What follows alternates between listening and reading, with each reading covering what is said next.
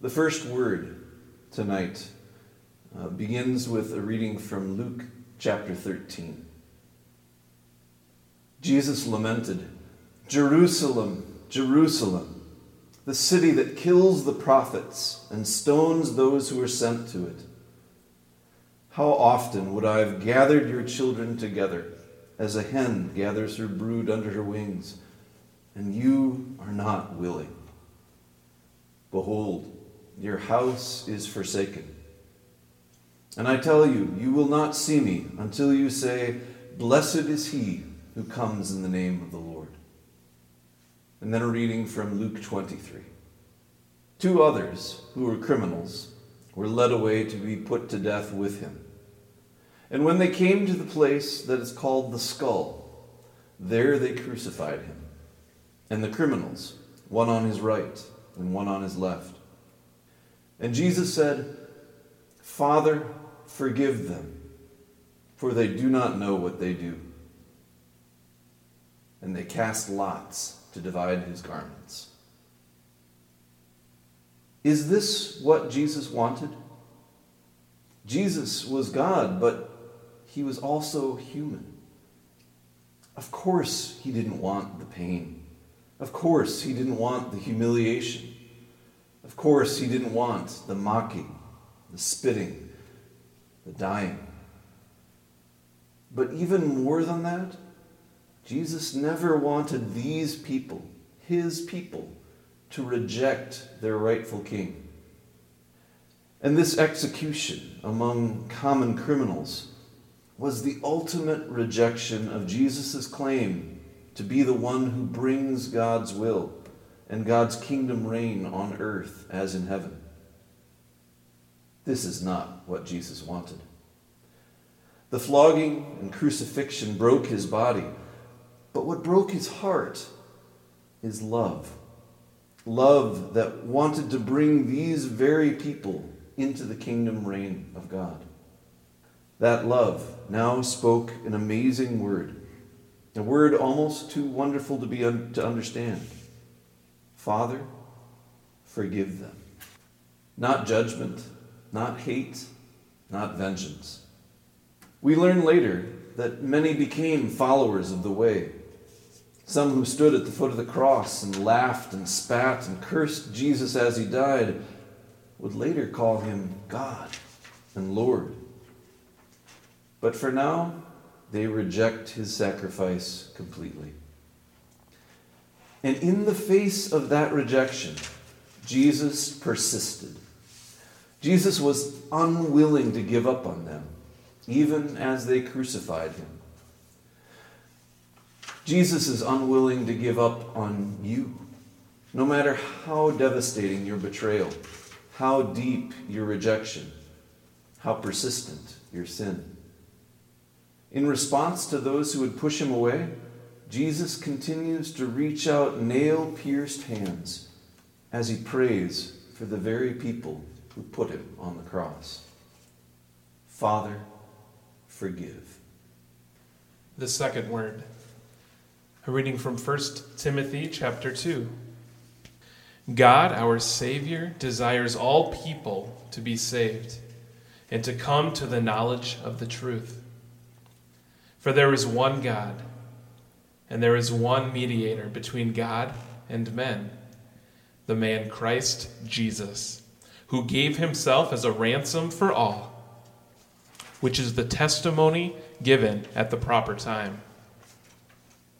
And a reading from Luke 23. And the people stood by, watching. But the ruler scoffed at him, saying, "He saved others. Let him save himself. If he is the Christ of God, his chosen one." The soldiers also mocked him, coming up and offering him sour wine, and saying, "If you are the king of the Jews, save yourself." There was also an inscription over him, "This is the King of the Jews." One of the criminals who were hanged railed at him, saying, "Are you not the Christ? Save yourself and us." But the other rebuked him, saying, "Do you not fear God, since you are under the same sentence? of condemnation? And we indeed justly, for we are receiving the due reward for our deeds. But this man has done nothing wrong. And he said, Jesus, remember me when you come into your kingdom. And Jesus said to him, truly I say to you, today you will be with me in paradise. We kind of like it when people get what's coming to them, don't we? We have little sympathy for people who are getting exactly what they deserve. But God, our Savior, desires all people to be saved. Think of that. Our Savior doesn't want people to get what's coming to them. Jesus doesn't want you to get what you deserve. Jesus desires all to be saved. Even this thief, even this common criminal who deserves the death that's coming to him on the cross. The cross is Jesus being mediator and ransom at the same time. The cross is what Jesus is willing to do in order to save people who deserve death. The cross in all its ugliness is pleasing in the sight of God, our Savior, because the cross means that the kingdom reign of God is coming into our ugly circumstances, even in the midst of sin and the consequences of sin, even in the face of death. Remember me when you come into your kingdom, the sinner prays. And to this sinner who deserves death, the dying king replies, today you will be with me. Do you want to see God's reign and rule his kingdom? Do you want to see it come? Do you want to see God's kingdom's will be done? Then you, sinner, and me, sinner, who deserve death, look on your crucified King and pray, remember me, Jesus, and don't give me what I deserve. The third word. First, a reading from Matthew chapter 6. Jesus said to his disciples, pray then like this, Our Father in heaven, hallowed be your name. Your kingdom come, your will be done, on earth as it is in heaven. Give us this day our daily bread, and forgive us our debts, as we also have forgiven our debtors. And lead us not into temptation, but deliver us from evil. And then a reading from the Gospel of John, chapter 19. Standing by the cross of Jesus were his mother and his mother's sister, Mary, the wife of Clopas, and Mary Magdalene. When Jesus saw his mother and the disciple whom he loved standing nearby, he said to his mother, Woman, behold your son. Then he said to the disciple, Behold your mother. And from that hour, the disciple took her to his own home. It's sometimes called the family prayer of the people of God. This family prayer is how Jesus taught his disciples to pray. It begins, Our Father. And by naming God our Father, it names us one family, the family of God. Our Lord on the cross lived out the Lord's Prayer. Jesus on the cross hallowed God's name. The cross is God's kingdom coming and God's will being done on earth as it is in heaven. And the result of Jesus living out the family prayer is a new family, a family of God, marked by daily bread, this is my body, broken for you, and forgiving those who trespass against us. Father, forgive them. The result of Jesus living out this prayer in his body is a family led not into temptation, but delivered from evil. Jesus crushed the serpent's head even as the devil, that old snake, struck his heel. Mary, the mother of Jesus, and John, the disciple Jesus loved, stood together at the foot of the cross. As Jesus spoke through the pain, we hear the beginning of a new family, the family of God. This family stands under the shadow of the cross and prays in faith together for God's kingdom reign to come and God's kingdom will to be done on earth, among us, in our families, as it is in heaven. The fourth word, a reading from Matthew chapter 27. And when they had crucified him, they divided his garments among them by casting lots. Then they sat down and kept watch over him there. And those who passed by derided him, wagging their heads, and saying, "You who would destroy the temple and rebuild it in 3 days, save yourself. If you are the Son of God, come down from the cross." So also the chief priests, with scribes and elders, mocked him, saying, "He saved others. He cannot save himself. He is the King of Israel. Let him come down now from the cross, and we will believe in him. He trusts in God. Let God deliver him now, if he desires. For he said, 'I am the Son of God.'" And the robbers who were crucified with him also reviled him in the same way. Now from the 6th hour there was darkness over all the land until the 9th hour. And about the 9th hour Jesus cried out with a loud voice, saying, "Eli, Eli, lema sabachthani," that is, my God, why have you forsaken me?" Jesus hangs there in weakness as they pile on insult after insult. The crown of thorns in his flesh is itself a sign of an ironic mocking. A crown for a king, a thorn for suffering. This is all sufficient grace. This is God's power being made perfect in weakness. Jesus, at his lowest point, rejected by people, abandoned by God, cries out words from a psalm, a hymn, all about weakness, all about brokenness, thorns in the flesh, and insults. That ancient hymn of Psalm 22 begins with painful words, my God, why have you forsaken me?" Jesus knows that song all too well.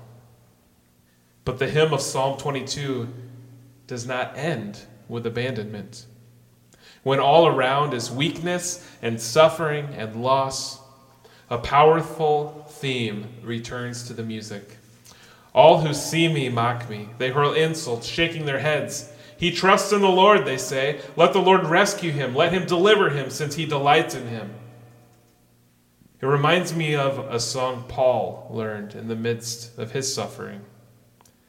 Jesus, the same Jesus who knew what it meant to have a crown of thorns in his own flesh, that Jesus said to Paul what he says to you and me, "My grace is sufficient for you, for my power is made perfect in weakness." The fifth word, beginning with a reading from Matthew chapter 26. Then Jesus went with them to a place called Gethsemane, and he said to his disciples, "Sit here while I go over there and pray."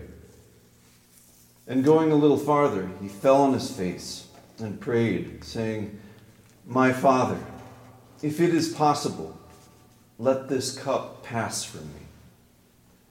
Nevertheless, not as I will, but as you will."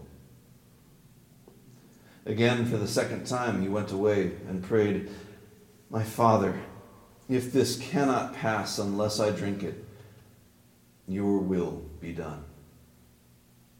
And then a reading from John chapter 19. After this, on the cross, Jesus, knowing all was now finished, said, to fulfill the scripture, "I thirst." A jar full of sour wine stood there. So they put a sponge full of the sour wine on a hyssop and held it to his mouth. On the cross, Jesus lived out what it means to be thirsty for God's righteous kingdom reign.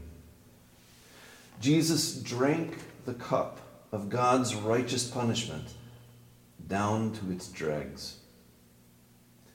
The one who said he would provide living water, the one who turned water of ritual purification into the wine of the kingdom banquet, the Jesus who said, "Let all who are thirsty come to me and drink," himself drank the bitter cup of retribution, death water, the wine of God's wrath.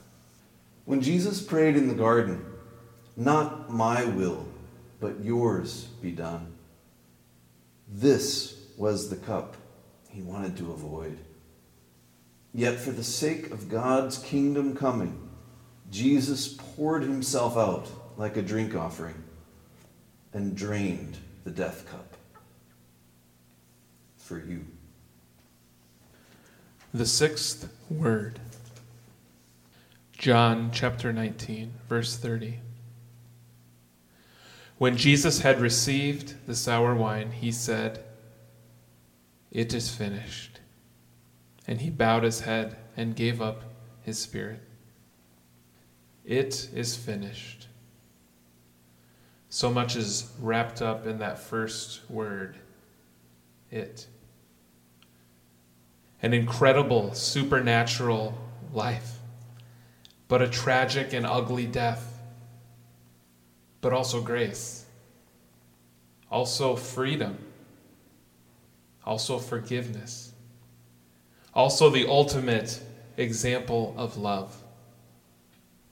It is finished, and it is just beginning. The seventh word, from Luke chapter 23. It was now about the 6th hour, and there was darkness over the whole land until the 9th hour, while the sun's light failed.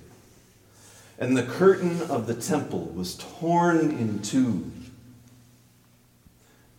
Then Jesus, calling out with a loud voice, said, "Father, into your hands I commit my spirit."